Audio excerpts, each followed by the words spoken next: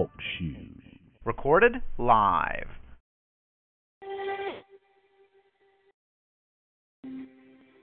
You are listening to Grace Worship Center in Oklahoma City, Oklahoma, with Pastor Helen Young. This is a life-changing ministry, a life-changing fellowship. Join us today as she ministers the word, Me and My Lot. You will be blessed and enlightened. Let us join in with today's message.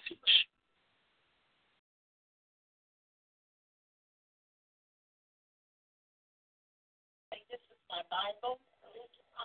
I read it every day. I boldly speak the word. I live the word. It is a part of my daily walk with the Lord. Amen. Amen. Let's just bow our heads for a word of prayer. Heavenly Father, it is with much thanks that we can come before you this morning, God, to feast on your word. Lord, I ask that each person that hear the word, God, that their lives will be touched and changed by what you have told us today. We give you the thanks and praise, oh God. Lord, I ask that I decrease, that you may increase, and that the words that I speak be only the words that you have placed in my heart for me to speak. And we give you thanks and praise for the reading of your word in Jesus' name. Amen. Amen.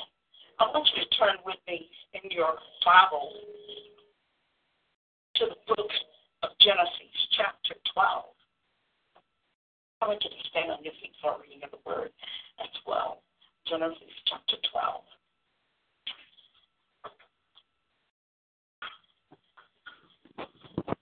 And I'm going to read verses 1 through 5. And it reads as follows.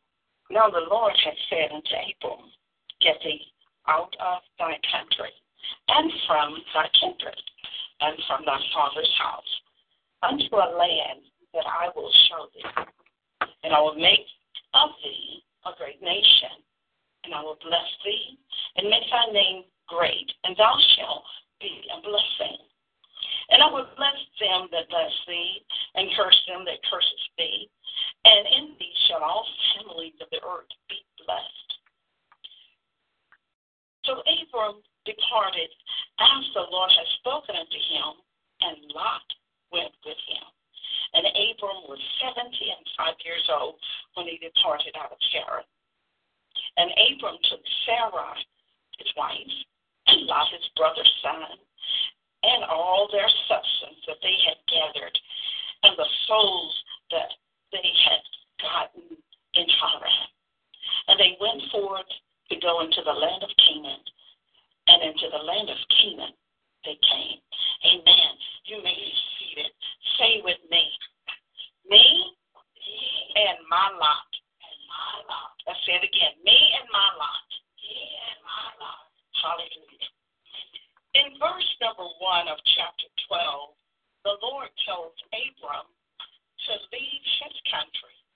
And he tells him to leave his father's house and his kindred. Is that not right? Okay, let's back over verse number 1. He says, Get thee out of the country and from your kinfolks and from your daddy's house and go to a place that I'm going to show you. So what did God mean by letting go of your kindred, of your kinfolks? Now, the Lord will always tell you what to do, but the people have a hard time letting go of what soul ties and old relationships. Isn't that amazing? The Lord, that we seek and ask God for questions, and the Lord says to let go of this or let go of that, and to move here, to move there. But sometimes we get nestled into a relationship that is so dear and precious to us that we cannot go and let go of it. You know, in chains and bonds to whatever our lot is. We're talking about me and my lot. Amen. In verse number 1, Lot goes with Abram and his family. Is that not right? All right. Look at verse in chapter 13. Let me go there for a minute. In chapter 13, I want you to look at this. In chapter 13, in verse 1, it says, Lot goes with Abraham and his family. Chapter 13, verse 1 says, and Abram went up out of Egypt, he, what else? And his wife, and all that he had, and what else? And Lot with him into the south. Let me just stop there. Who was Lot? Lot was Abraham's brother's child. Now, his brother had already gone on, had already, passed. So it meant that Abram at that time had a relationship with his nephew. So he did not want to leave him there, and because he had, this kind of love for him. I don't want to let him go. And if you're raising a child, it's something how you get attached, even though you know it's not your child, and they got his mama's there taking care of him. But he's my brother's child, and we get a hold to him, and we don't want to let him stay with his mom and with his family because he had a wife and family. Didn't want him to lag behind because he's my favorite. Have you ever had a favorite nephew or niece or grandson or, your best friend's child, and they become attached to you? They have a connection with you. They can call upon you as though you would, the real thing. And they could say, auntie, aunt, whoever it is to you, please, they would rather go to you than go to their parents. Have you ever had a relationship like that? I know I have. I have people that are not even my own siblings, nor my grandkids. My own cousin or things like that, they would come to me first and go, Pastor Helen, and my heart just yearns for them, and I give them what they need. And then I'll come back and ask and say, did you experience? And they say, no, let me share something with you about a relationship. When I first moved into this city, there was another lady that moved also to this city, Oklahoma, and I established a relationship with her, and to this day I love her passionately. She and her husband and their 2 children, and at the time she just had one little girl, and because her husband was still in another state, and I moved here and I left my family in the other states, and we kind of bonded together. I loved her. And one day, the lights in her apartment, they all went out. And it was pitch black in there. So about 1 in the morning, I get this phone call. And she calls me, Mom Helen? I said, yeah. She says, the lights are out in my apartment. You need to come get me. And I said, okay. Put on my clothes, got up, went over to where she was, parked on the side of her truck, went inside, and I got her. Now, in the darkness, with just a little moonlight, she was able to pack clothes for her and her daughter, and they hopped into my car, and we go over to my house, and she spends the night. Well, we worked at the same place. So that morning, we got up and got ready, dropped the baby off to the daycare, and we went on to work. And at 5 o'clock, we picked up the baby, and we went to her house, and so forth and so on. I love her. A friend of ours, she had mentioned to her about what had happened. Tell me about me and my life. And the thing of it is, the other lady, mutual friend, she said, why didn't you just get in your truck and drive right on over to Helen's house? She said, I didn't think about it. I consider her to be a mom, and my mom come rescue me. So I parked right on the side of her truck. I didn't think about her truck. I didn't think about her driving over.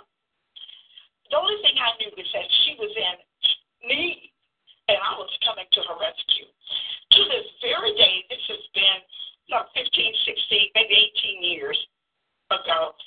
To this very day, we talk about it. Our husband is also a pastor and everything. We laugh to this day. We're talking about the bond that we had. And I did not want to see her go. We laugh about it. She lives in California, and I'm here in Oklahoma, and we laughed about it. And that's her testimony about a mother's love. And once you're connected. So when you say, well, why are you saying that? I want you to know, I understand why Abram took Lot. He wasn't obedient, but he took his Lot. So he had on me and my Lot. Amen. So in chapter 13, verse number 1, it starts with Lot goes with Abram and his family. In verse number 5, it says this, and Lot also, which went with Abram, had flocks and herds and tents. So in verse 5 of chapter 13, we're looking at Lot had flocks and herds. Verse number 7, listen to this. And there was a strife between the herdmen of Abram's cattle and the herdmen of Lot's cattle. And the Canaanites and the Perizzites dwelled then as a land. So verse 7 talks about there became strife with Lot and Abram. Well, if he hadn't taken his Lot with him, he would have had the strife. But when he took his Lot brought about strife. You're not getting me. It's called me and those things that I take with me after the Lord tells me not to take it. So I took Lot. And we have a lot of stuff, right? So we're talking about me and my lot of stuff that I took with me on my journey that I was supposed to let go. Amen? In verse number 8 and 9, Abraham suggests peace. Listen to this. And Abraham said, in verse number 8, said unto Lot, let there be no strife. Hey, bro, don't let it be, my favorite nephew. Paraphrasing it now. I pray thee between me and thee, and between my herdsman and thy herdsman. For we be what? Brethren. Oh, so here it is. Abram is telling me, saying, we don't want to have stress. We don't want to have this. And he says in verse number, it's not the whole land before thee. Separate thyself. And I pray thee from me. And if thou wilt take the left hand, then I will go to the right. If thou depart to the right, then I will go to the left. So when he said, let's depart. Let's depart. So Lot realized that there was strife between he and his uncle. Abraham took it to the next level and says, I don't want to be between me and you nor your husband, those that you have working to take care of your stuff. I don't want any strife between it, all right? In verse number 10 and 11, Lot chooses what he wanted, right? So you have a great and awesome person, say in this case his uncle, that allowed him to take first choice. Amen? All right. And then what happened? Lot looks at it and says, oh, I'm going to get the best that I see. That's what it's all about. And look at verse number 11. It says, then Lot chose him all the plain of Jordan. And Lot journeyed east, and they separated themselves the one from another. Then Abram dwelled in the land of Canaan, and Lot dwelled in the cities of the plain and pitched his tent towards Sodom. Amen. So what am I seeing here? Abram gave him the best that he wanted. What do you mean the best that he wanted? The best that Lot wanted. He didn't say, hey, look, nephew, you placed second in this, I'm first, I brought you along. You began to prosper because I'm prosperous. You're going to be prosperous. Because the Lord had already told Abram, whoever blesses you, I'm going to bless. And whoever curses you, I'm going to curse them. So Abram says to his nephew, he's saying, look, let's be peace. Because he knows that if there was bad strife, he would come under the heading of being cursed. And Abram did not want that. He wanted him to prosper and live long. Amen. So we know the story that Lot went over to another place and Abram stayed at that one. Look at verse number 14 through 18. Now let me just say this. In verse number 18, well, backing up at 17, it says, arise, walk to the land in the length of it and in the breadth of it, for I will give it unto thee. So even though Abram was at a different place, the Lord blessed that area that he went into. Because once the Lord bless you, no man can curse you. You know the story where Balak and Balaam and Balak said, I can't curse these people of God because God has blessed them. And Balaam said, go ahead and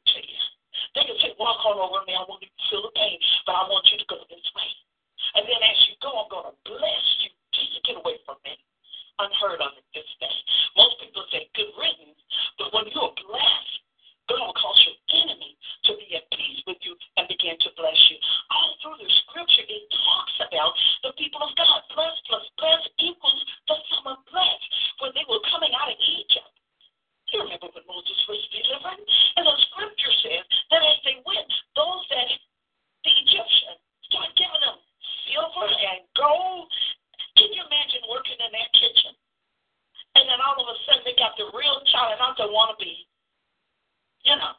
But the real Chinese says, oh, as you go, take this with you. Be careful now, but I'll wrap it up in foam and everything so that you won't break a plate or a cup. So while you're sitting there, have a cup of tea or coffee on me. Amen. Blessed. Blessed. Equals blessed. As I said, the land that Abram chose, the Lord blessed him with it. Amen? Amen. But let's look at what the word Lot means. Lot, the L-O-T word, it means a veil or covering. Do you get that? Are you following me right now? So what it says, the garments used for coverings can be good or bad when you look at a covering or not being a covering. The wrong type in the wrong season could cause many problems. Do you agree with me? What about wearing an overcoat in 105 degrees? You'd be sweating up and down, right? And so that could cause you to get different kind of elements, all right? On the other hand, the right type of covering in the right season is most powerful. Do you agree with me? What about on a rainy day? You got your umbrella, your raincoat, your rain cap, and galoshes on, right? And you got your little boots on to protect you, that your feet won't get wet. You got the umbrella to help keep the rain from you, or you look at another person that's standing, both of you are standing on that corner, waiting for a bus or to cross, and somebody with a bad attitude come and splash water on you. They get drenched, and you go, I have a shield around me. Captain Kirk, you put the shield up, okay? But the thing of it is, you're protected. Amen? What about a raincoat and rain boots with no rain? Do you think you'll be kind of hot and sweaty? And they're asking you, what's wrong? What's wrong? And you look at that person, you say, why they got that umbrella? Why they got that raincoat and those rain boots on? And you look up in the sky, you're trying to see if there's a cloud by the size of a man's fist. Okay. So you up there looking at the cloud to see if there's a dark cloud or rain cloud or something up there to cause this person, and it's just hot. And everything you said, boy, they are dressed inappropriate for that season. Amen? Now, look at the covenant you keep, and they are a type of covering. Yes, they are. Look at your lifestyle. It covers you in the good and the bad time. All right. The friends that we keep could be a type of covering, because you can look at a group of people, and you will make a judgmental statement, even though we shouldn't be judging. But you'll look at it, and I should say make an assessment. That's a little better word of it. And assess what type of people that they are. Now, you know the gangs with their colors and the thugs and the hoodlums and, the different ones. You can kind of tell by the way they are dressed. Amen? And you can look at students in high school or elementary or wherever, and you can tell the company that they are keeping because of the covering that they have, the words coming out of their mouths, and the people that they're hanging with. Let me tell you something. As teachers, they will call a parent and say, look, your child is one that sticks with this crowd and they're studying and they're doing it, but all of a sudden I saw them veering to the left or to the right with this kind of person. I want you to be aware of it because that person will hoodwink them and take them to a land that it's hard to get back from. So a parent has that ability to go and snatch them back from the bad company, which is a type of covering. Amen? What does the Bible say about covering? In the book of Isaiah, chapter 16, verses 3 and 10, it says, to appoint unto them that mourn in Zion, to give them beauty for ashes, the oil of joy for mourning, the garment of praise for the spirit of heaviness, that they might be called trees of righteousness, the planting of the Lord, that he might be glorified. And look at verse 10. It says, I will greatly rejoice in the Lord. My soul shall be joyful in my God, for he has clothed me with the garments of salvation. He has covered me with a robe of righteousness, as a bridegroom decked himself with ornaments, and as a bride adorns herself with jewels. So what he's saying, the Lord tells us about different types of covering. If you're mourning and you're sad, the Lord tells us, put on a garment of praise. Why does he talks about putting on a garment? Because it will cover you. And it will close things from the crown of your head to the sole of his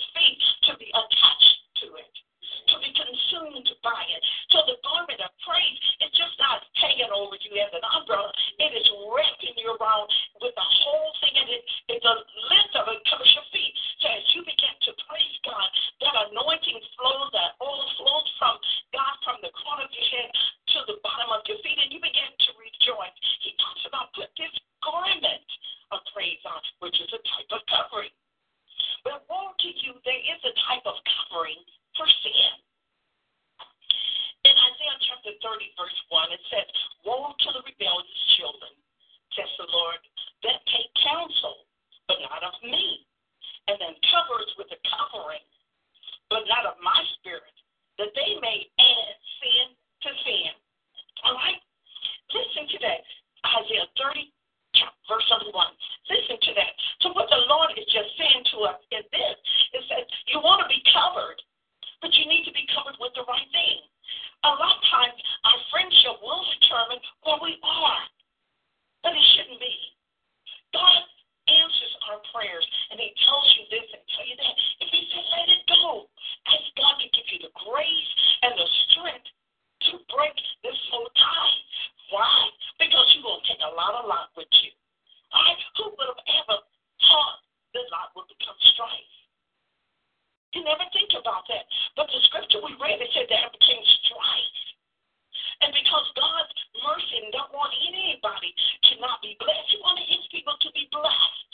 He gives us beauty for ashes. He makes us beautiful.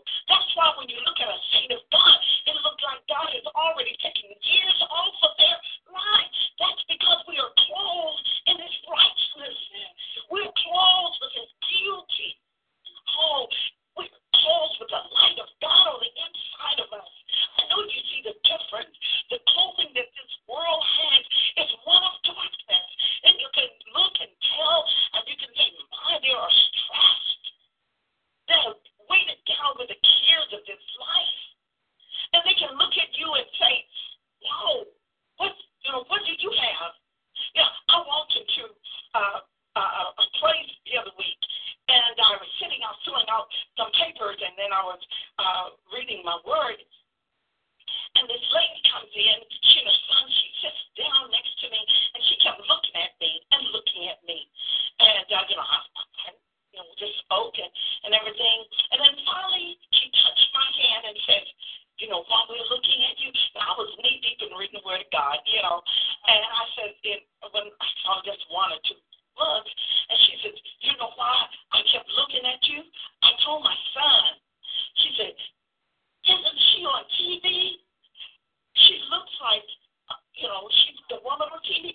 And she tapped her son. She said, and he was so embarrassed that she brought him into that conversation. She just started to say, she's a celebrity, And I'm saying to myself, what's with this?